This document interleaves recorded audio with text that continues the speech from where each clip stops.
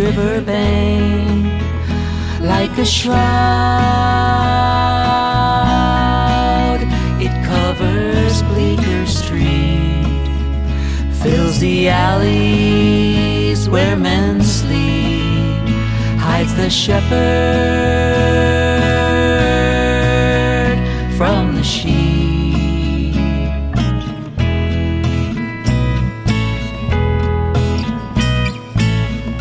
Voices leaking from a sad cafe, smiling faces try to understand.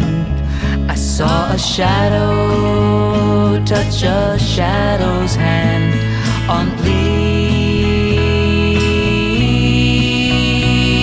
Street.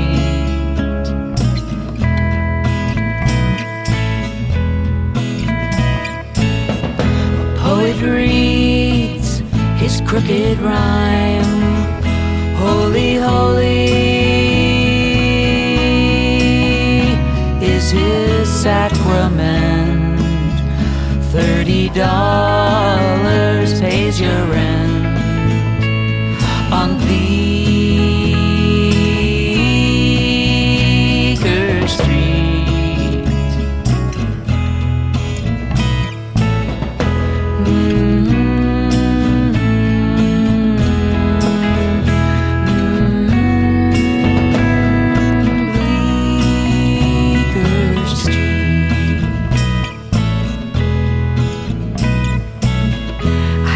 Church bell softly chime in a melody sustaining. It's a long road to Canaan on Bleecker Street.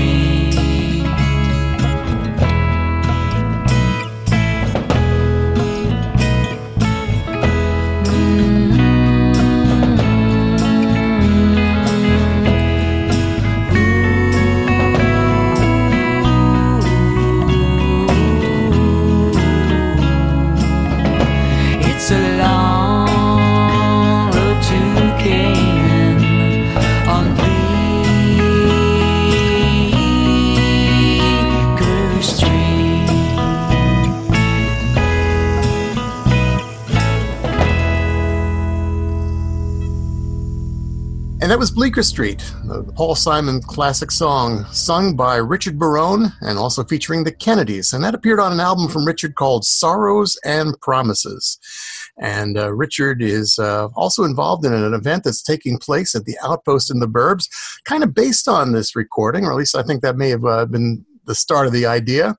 And we just happen to have with us today, from his home, I guess, in Greenwich Village, Richard Barone. Yes. Hey there. Hey, how are you? Hey, I'm in my home in Greenwich Village, right in the middle of, right on Waverly Place, actually. Well, I'm so glad you had some time to talk to us today. Of course. For our audience who may not be familiar with Richard, Richard is a pioneering recording artist, producer, performer, author, and many of you might remember him as the frontman for the Bongos, which was a seminal new wave band that ignited the Hoboken indie music scene back in the 1980s. And after the band broke up, Richard went on to kind of launch the chamber pop music with the solo work. And the decades that have followed, Richard has been producing countless studio recordings, and he's worked with so many artists, including people like Dion, Sean Lennon, Donovan, Moby, Lou Reed. Even recorded a Pete Seeger song with Beach Boy Al Jardine. I worked with Pete Seeger as well. Let me just interrupt you. Oh, sure, sure. Yeah, I've hardly worked with just about everybody over the course of I happened to do a track with Al Jardine, but that was because it was a special project that Al wanted to do. And you know, the Beach Boys were first a folk group, right? And the people don't really understand that. But when they first started writing surf music, they were folk songs about surfing. They were really a Kingston Trio cover band at first. Mm-hmm. I don't know if you knew that. No, I didn't know that actually. And so Al came to me and wanted to do a Seeger song. So we recorded "If I Had a Hammer," the Hammer song, very spontaneously. And it was so much fun. Yeah. There's a video on YouTube that people can see. We'll have to check that out. Yeah. Well, your most recent album, which I guess came out in 2016, is the album Sorrows and Promises, which is really a look back at Greenwich Village in the 1960s, the amazing singer-songwriter scene, and not just the folk scene, but there was really songwriters of just about every genre that really blossomed in the village. How did that album come to be? I mean, it seems almost like a departure from your previous work. And yet it's not, because even the Bongos, I mean, it's all based on folk music. The Bongos were folk rock. Right. The story of Greenwich Village and that music scene that I'm paying tribute to on Sorrows and Promises was important historically for a lot of reasons. One, it was the first time, and it was because of the folk revival of Pete Seeger and Woody Guthrie and those who followed soon after. There was a movement among young writers to write their own songs that were inspired by those. And it was the first time in history that all the artists in this area where I live, in this several blocks around Washington Square Park, all of them started writing their own songs. It was like an army of songwriters. It had never happened before. The music industry, it turned the music industry on its head, because now people didn't go uptown to get their songs from the Brill Building or other places. These were artists that were ready to cross over into the pop market. These were hit songs, The Lovin' Spoonful and Paul Simon and Simon and Garfunkel. These artists were to soon have hit records, but they weren't going uptown to get their songs. They were writing their own. It was a revolution in music. When I use the word revolution, I don't mean only political. Like when we call the show that I'm doing at Outpost in the Burbs coming up, we call it Music and Revolution, but the revolution is wider than only political. It's partially political because people used the platform of writing their own songs to speak their minds. But the revolution is even bigger because they wrote about whatever they felt in their hearts. And by the way, I want to mention that Paul Simon, at the time he wrote Bleecker Street, was still Jerry Landis. So when we were doing the credits for this album, I was looking for the publishing. You always have to put the publishing name. And it was like, I searched and searched for a Paul Simon song called Bleecker Street, which we all knew. And yet we couldn't find it until it hit me that he was still Tom and Jerry with Art Garfunkel. They were Tom and Jerry. So he's under the name Jerry Landis for that song. Oh, that's interesting. I never realized that. Yes. That was the very first Simon and Garfunkel album when they were just all acoustic or anything. Oh. I love it. I love that album. And we love that song. And it's the only one on the album that's geographically sort of connotes the village. So it ends the album. And that's the Kennedys joining me on that track. It's a beautiful song and a beautiful album. Thank you. The idea for the album, I understand it came from the Columbia Verve AR director, Mitchell Cohen. How did that come to be? I was performing at City Winery, and Mitchell was there and loved the show, but he came to me afterwards, and it's really based on my singing style.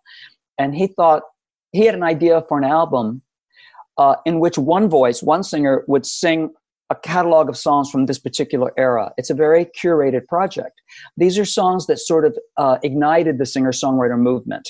We picked them very carefully.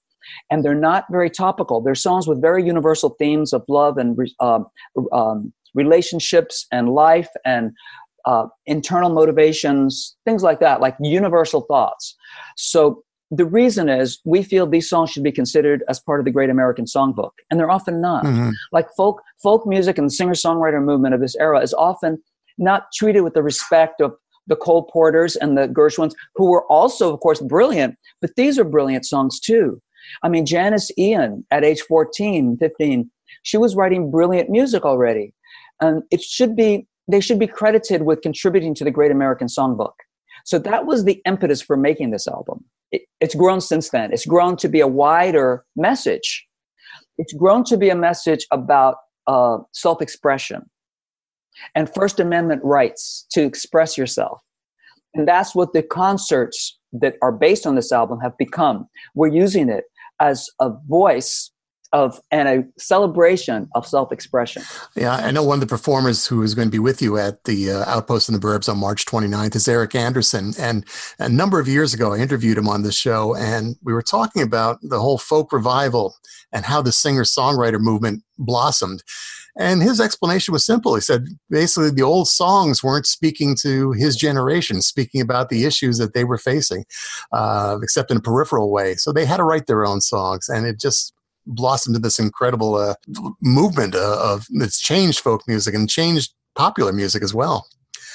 Pete Seeger said that also. Pete Seeger said, because he was doing, of course, that's the true folk revival. The true folk revival were the artists who were covering the folk artists of the previous years.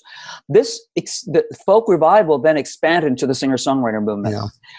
If I speak too much like a professor, please forgive me, but I am a professor of this particular subject at the New School. That's right. Did that come after the album? This yes. Very good. Yes, it did. Huh. So what we call the folk revival is really the Weavers and those artists of that era. The next wave were the singer-songwriters. So yeah, I mean, Pete Seeger said the exact same thing. He said those old songs, at some point, he needed to write his own, and like songs like Waist Deep in the Big Muddy, and these songs where they were specifically about what was happening. Sure, he had to write himself. Yeah, I've always considered folk music to be a living tradition, and as Pete and Eric have said, it's really something that kind of reflects the community from which songs arise. And so I think it's brilliant that you put this album together. And now this project, Music and Revolution, Greenwich Village in the 1960s. I believe you did it in Central Park last year for the first time? Well, for the big time, we did a big version, a larger cast. The show can take so many different shapes and forms. I've gone on the road with first Sorrows and Promises, and then it has evolved into Music and Revolution. All of the live shows now, most of them anyway, are called Music and Revolution. The reason is because the message, like I said, has become wider. The songs of Sorrows and Promises were more introspective. The songs of Music and Revolution are not necessarily introspective. Some are, and some are about topical subjects and what's happening in our... we're relating songs of that era to what's maybe similar now. Mm-hmm. So it's become a wider message, and that's why the title has changed. When we did Central Park in August, it was a fantastic cast that included John Sebastian and Melanie and Jesse Colin Young and Jose Feliciano and Maria Muldaur and Happy Traum and David Amram, and such a great bunch of artists that were from the era, and mingled with younger artists as well. It was a 3-hour concert, and that was a large-scale version. But it doesn't need to be that. And folk music can take different forms. It can be big concerts or it can be very private, small events. The Outpost in the Burbs show on the 29th of March it's sort of a hybrid. It's both. It's intimate and it's a tight ensemble, and yet it's a big ensemble with Eric Andersen and the Kennedys and Jeffrey Gaines, who I adore, and Tammy Faye Starlite, who has this very special role in this show, and myself and Steve Addabbo, and Glenn Mercer of the Feelies, one of my favorite bands from New Jersey, very guitar-oriented and very creative. And this particular cast will bring these songs to life in a unique way, which is what keeps the music alive, is reinterpretation, not changing it, but just maybe feeling it slightly differently. Like when we do Turn, Turn, Turn, we base it on the Byrds version, but we expand it, and it's almost like a group piece. When I first saw Pete perform that, Pete Seeger, he had just the whole audience sing it. Mm. We encourage that at the Music and Revolution shows. We encourage the audience to participate and sing with us. And the messages of the songs resonate in the room when people sing with us. Pete was always about having everyone sing with him. Absolutely. And I keep that spirit. He was one of my mentors, and I got to produce one of his last singles, which was called God's Counting on Me, God's Counting on You. You can find it on YouTube. You can find the whole recording session as a video. It's his only music video, actually, where it's actually a music video, planned to be a music video that he allowed us to do for that song. It's recorded live on the Clearwater, on the boat. Yeah, we've played that song many times on this show. It's a powerful song. One of his later songs, 2012, and a beautiful song. But yes, so, I try to remember what he taught me. And a lot of it is about people singing. So we encourage our audiences to sing with us. You're talking about the spirit of revolution. One of the songs that you recorded was a Phil Ochs song, When I'm Gone. What did Phil Ochs mean to you, and why was this song in particular chosen? Because obviously somebody like Phil had so many different songs. Yes. And I do more than that in the shows. But in fact, I consider Phil Ochs my personal patron saint of the project. Well, because he was a brilliant songwriter and poet,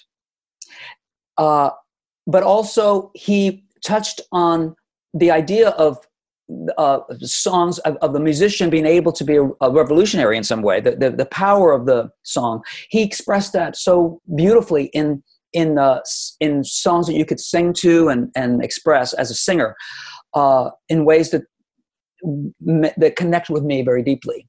So When I'm Gone, I mean, it really says just in that title so much. It's like, there's no place in this world where I belong when I'm gone. So I guess, you have to make your mark now. You have to speak your mind now. And the immediacy of that lyric meant a lot to me. And I chose it immediately for this album. It's become a centerpiece. That and his song Changes became centerpieces for me. But Phil Ochs is definitely my patron saint of this project. There's no place in this world where I'll belong when I'm gone. And I won't know the right from the wrong when I'm gone. You won't find me singing on this song when I'm gone. So I guess I'll have to do it while I'm here. Oh, and I won't feel the flowing of the time when I'm gone. All the pleasures of love will not be mine when I'm gone. My pen won't pour a lyric line when I'm gone. So I guess I'll have to do it while I'm here. And I won't breathe the bracing air when I'm gone. And I can't even worry about my cares when I'm gone. Won't be asked to do my share when I'm gone. So I guess I'll have to do it while I'm here.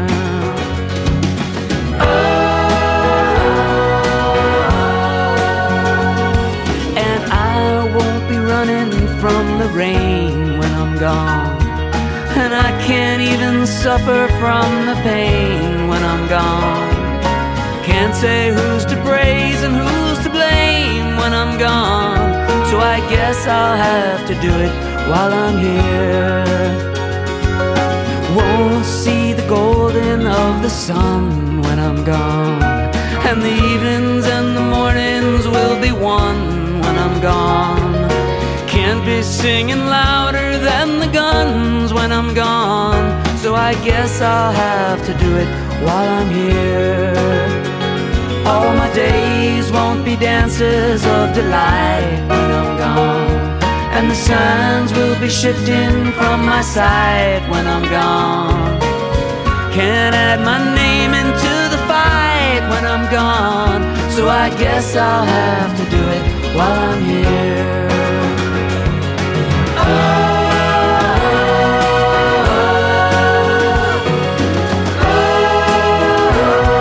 And I won't be laughing at the lies when I'm gone.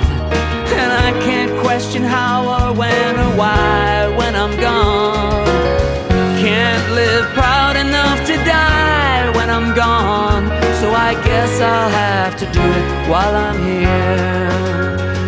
There's no place in this world where I'll belong when I'm gone. And I won't know the right from the wrong when I'm gone. You won't find me singing on this song when I'm gone. So I guess I'll have to do it. I guess I'll have to do it. I guess I'll have to do it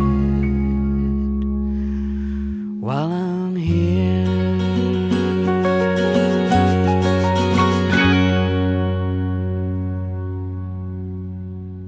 And that was When I'm Gone, a Phil Ochs song sung by our guest, Richard Barone, that appears on Richard's albums Sorrows and Promises. And Richard will be at the Outpost in the Burbs on Friday, March 29th, with an all-star cast presenting Music and Revolution, Greenwich Village in the 1960s. Richard, we talked a bit about the village and how it became such a focal point, an epicenter for great songwriters. But why did it stop? It seemed that many of these artists moved out to California or other places in the country. What happened? There was a migration to California, that's true.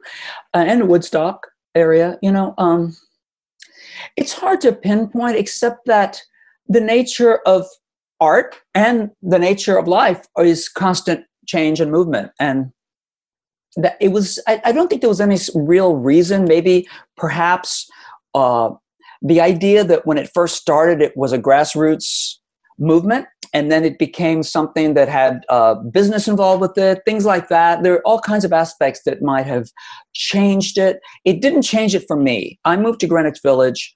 I've been here since 1984. To me, it's a creative, it's a well of creativity for me. I live on the same block as the Village Vanguard, which has been there since the Weavers played there. The streets inspire me. My first mentor was Tiny Tim, the ukulele player from 1960s. I met him in Florida when I was 16. It was years after his success. And he told me, from hearing me sing and hearing my music, he said, "Mr. Barone, you should be living in Greenwich Village." I was in Tampa, Florida at the time. So it stayed with me that, okay, I have to get to Greenwich Village somehow. You know, when I graduate from high school and college, et cetera, I have to go to Greenwich Village. That was just in my mind anyway. And he was absolutely right. Tiny Tim would tell me, "Oh, Mr. Barone, John Sebastian and Bob Dylan, they walked the streets," as if they were, like when he said that, they walked the streets, it was almost as if they were gods on Mount Olympus. Like he held them in such high regard as songwriters. So, you know, I get a special magical power from Greenwich Village. I don't know, I can't explain it, but I don't see it as diminished as some people might. All I can say about the migration is that people moved around. They had boyfriends and girlfriends in different places. They moved. There's so many reasons why it went from here. But I think the legacy remains. I feel the spirit of these writers when I walk my street. So I don't see it as not being creative now. I just see it as a continuum. It's still here. Some of the venues still exist. It's financially a different world because now a lot of rich folks live around here. It used to be musicians and vagabonds. Now it is often financial workers. But to me, it's still the village, and the streets still inspire me. So, you know, that's me. Yeah. Well, you know, we're talking about being inspired by the village. The Kennedys, who are going to be appearing on with you on March 29th, they wrote a song on one of their earlier albums, an album called 500,000 Miles, called 9th Street Billy. And it was about a little shop that was on the corner of 9th and 2nd Avenue in the East Village. And as I mentioned in the liner notes, there were great piles of Tibetan and Indian fabrics and also pictures of Coltrane and Hendrix on the walls. But they said they went there mainly because of the wonderful wisdom that the owners imparted, Billy and Jane. So let's play right now from the Kennedys, a song called 9th Street Billy.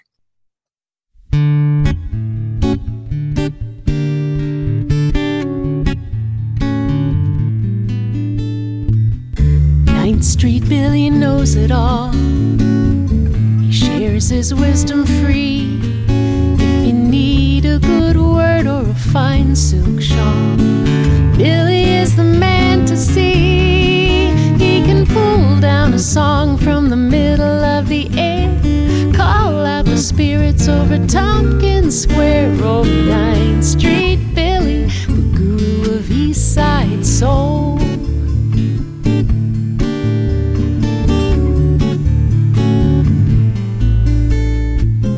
9th Street Billy knows the tunes, and we all call his little shop home.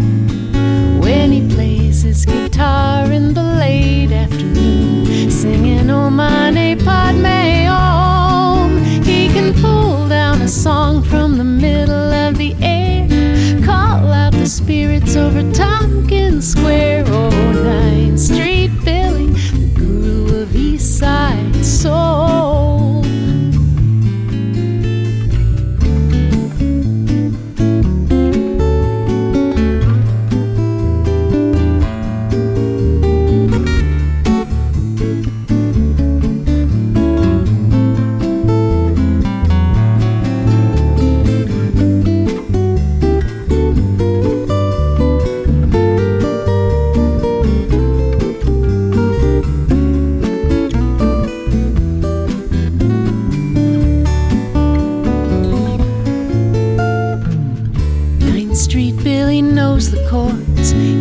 Bossa Nova Buddha of the street, the juke joint Django, a soul rearranger. The Harlem shuffles in his feet. He can pull down a song from the middle of the air, call Square. Oh, 9th Street Billy, he'll give you a smile. 9th Street Billy, sit down for a while. 9th Street Billy, the guru of East Side soul.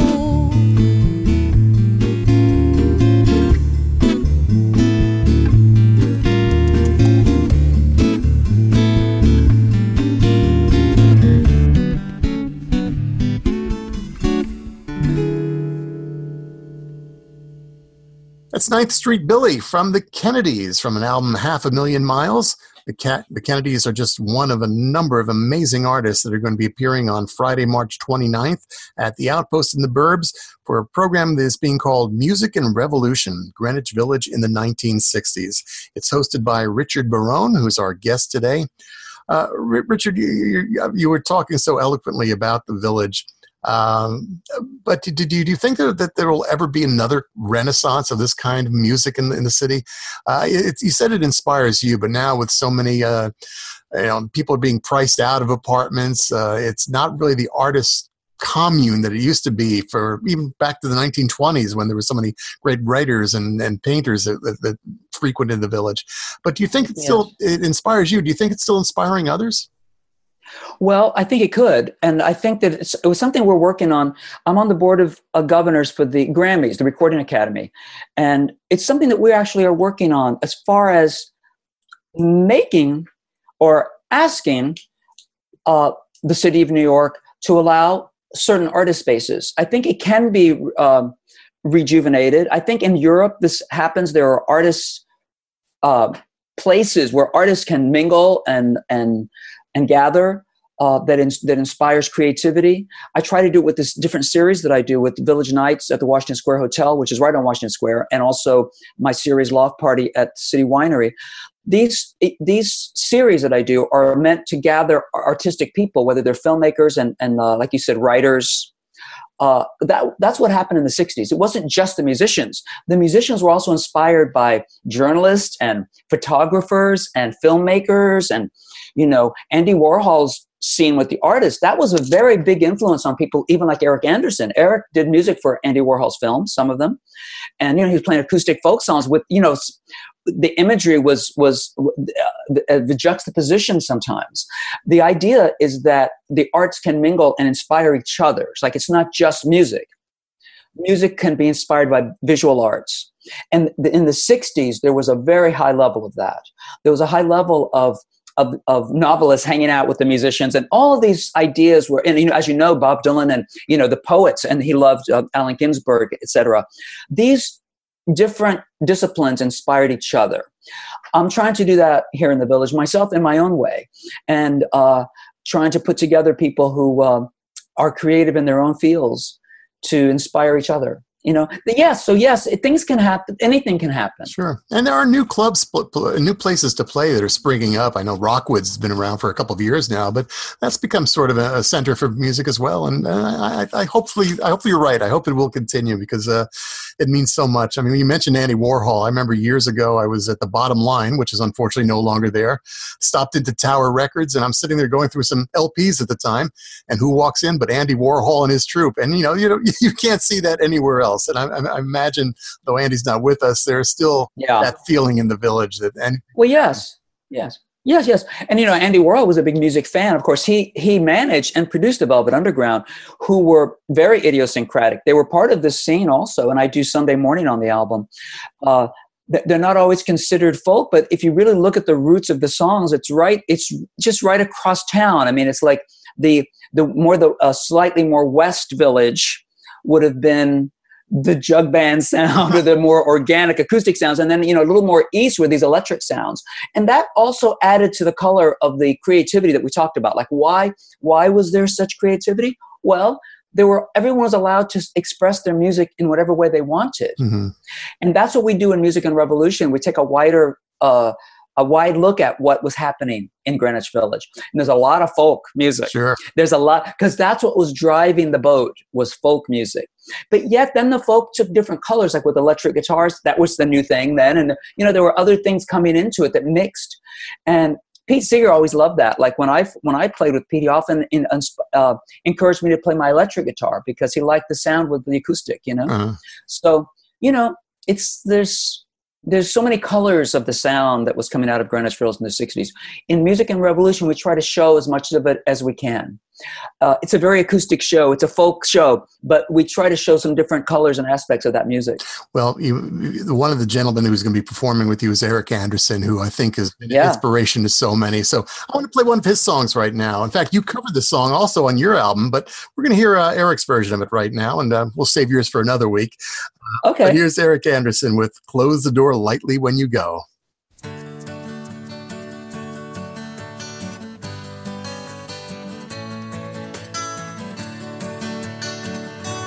Turn around, don't you whisper out my name, for like a breeze it might stir a dying flame. I miss someone. If it eases you to know, close the door lightly when you go. Oh, who was the one that stole my mind? And who was the one that robbed my time? And who was the one that made me feel unkind? So fare thee well now, sweet love of mine, and take your tears to someone else's eyes that made of glass, and they cut like wounding lies, memories, they're drifting like the snow. So close the door lightly when you go. Oh, who was the one that stole my mind? And who was the one that robbed my time? Oh, who was the one that made me feel unkind? So fare thee well now, sweet love of mine, and don't look back from where you once had been. Look straight ahead. When you're walking through the rain and find a light, when the path is dark and cold, and close the door lightly when you go.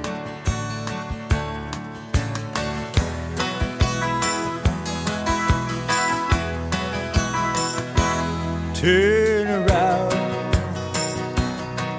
don't you whisper out my name, for like a breeze it might stir a dying flame. I miss someone. If it eases you to know, and close the door lightly when you go. Close the door lightly when you go. Please close the door lightly when you go.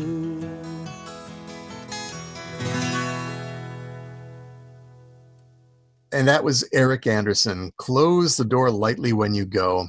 Eric Andersen will be appearing on March 29th at Music and Revolution, Greenwich Village in the 1960s, an event that's taking place at the Outpost in the Burbs in Montclair, New Jersey. And it is being hosted by Richard Barone, who we're talking about right now. A great assembly of artists that you've got for this. Eric Andersen, Steve Addabbo, Jeffrey Gaines, the Kennedys, Glenn Mercer, Tammy Faye Starlite. There's also a woman by the name of Mary Lee Cortez who's going to be opening the show? Yes.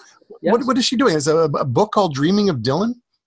Well, you know, she for years she's been doing Dylan catalog. She did a version of Blood on the Tracks as a woman singing it, which is a beautiful record. But her latest project is a book called Dreaming of Dylan, which is people have sent her their dreams of Bob Dylan that they've had.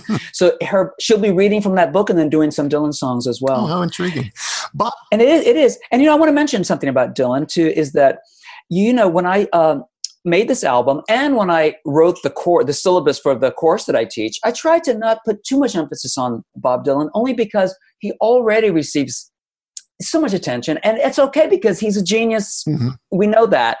But, I wanted to also shine a light on Phil Oakes and Eric Andersen and so many others that came up at the same time. However, you really can't deny his power and his influence. And so we do, in the show, we do some Dylan songs, and Jeffrey Gaines, especially one of the artists on the bill, does a great job of interpreting Dylan, because his songs to me are sketches of what can be. He seems to, in his vocal delivery, he seems to just give you the material to work with to make your own version. That's why there's so many covers of Dylan songs. Sure. They seem especially like, coverable or interpretable. So we do that in the show. I don't overdo it because, like I said, I want to show Janis Ian. I want to show, Richard and Mimi Farina. I mean, Richard Farina's lyrics were brilliant. So we want to show the brilliance of all of the writers, but it's nice to be able to do the Dylan songs. And we open with Mary Lee Cortez doing the Dreams of Dylan, because it seems I thought that would seem appropriate for this event. Absolutely. It's so exciting. Again, for our listeners, it's going to be taking place on Friday, March 29th at the Outpost in the Burbs, which is located in the First Congregational Church at 40 South Fullerton Avenue in Montclair, New Jersey. You can find out more information by going to their website, outpostintheburbs.org. Richard, are you going to be doing any more of these shows, or do you have anything else in the future? Yeah, it comes around. We've got some big plans for Music and Revolution in different places, not always in this area because we take it on the road and go to different cities. But people can always go to richardbarone.com and click on shows, and you'll see where I'm coming. I do, like I said, a few series. These are based on Music and Revolution, Village Nights and Loft Party, both those series that I do regularly, a monthly or so in New York. And I'm working on a big event for November 1st, but I can't talk about it yet. But it's a very big event at Town Hall. So you might want to save the date. Okay. November 1st at Town Hall, New York City. I'll mark that down. Not knowing what it is, but I'll be there. Okay. Well, Richard, I want to thank you so much for spending some time with us today. And I wish you all the success for not only this show, but all the other wonderful events and projects that you're working on.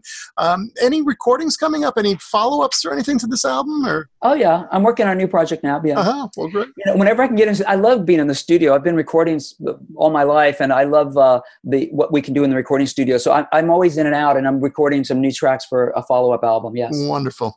Well, Richard, we're going to end our little visit today with another one of my favorite songs from your CD, because I just love this man, John Sebastian. Thanks. Oh yeah, he was actually, we talk about revolution. I mean, he started out, he wanted to create an electric jug band, which I know, Spoonful, and you do a really nice version of "Did You Ever Have to Make Up Your Mind?" And I guess you got Mr. Sebastian to play on too. He played harmonica, and he also plays the part of the father on that lyric. He reads the line or so, but it was a wonderful. We went up to Woodstock to record that with him. And it was a great session. He's so much fun. He has joined us on some of these shows, so it's great. Oh, well, I hope we'll get to see him one of these days soon. I'm sure. Well, Richard, thank you so much for being with us today. And again, all the success in the world. Thank you. We'll see you at Outpost in the Burbs on the 29th of March. Did you ever have to make up your mind? Pick up on one and leave the other behind. It's not often easy and not often kind. Did you ever have to make up your mind? Did you ever have to finally decide? Say yes to one and let the other one ride.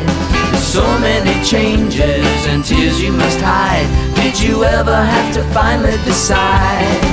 Sometimes there's one with big blue eyes, cute as a bunny, with hair down to here and plenty of money. And just when you think she's that one in the world, your heart gets stolen by some mousy little girl. And then you know you better make up your mind. Pick up on one and leave the other behind. It's not often easy and not often kind. Did you ever have to make up your mind?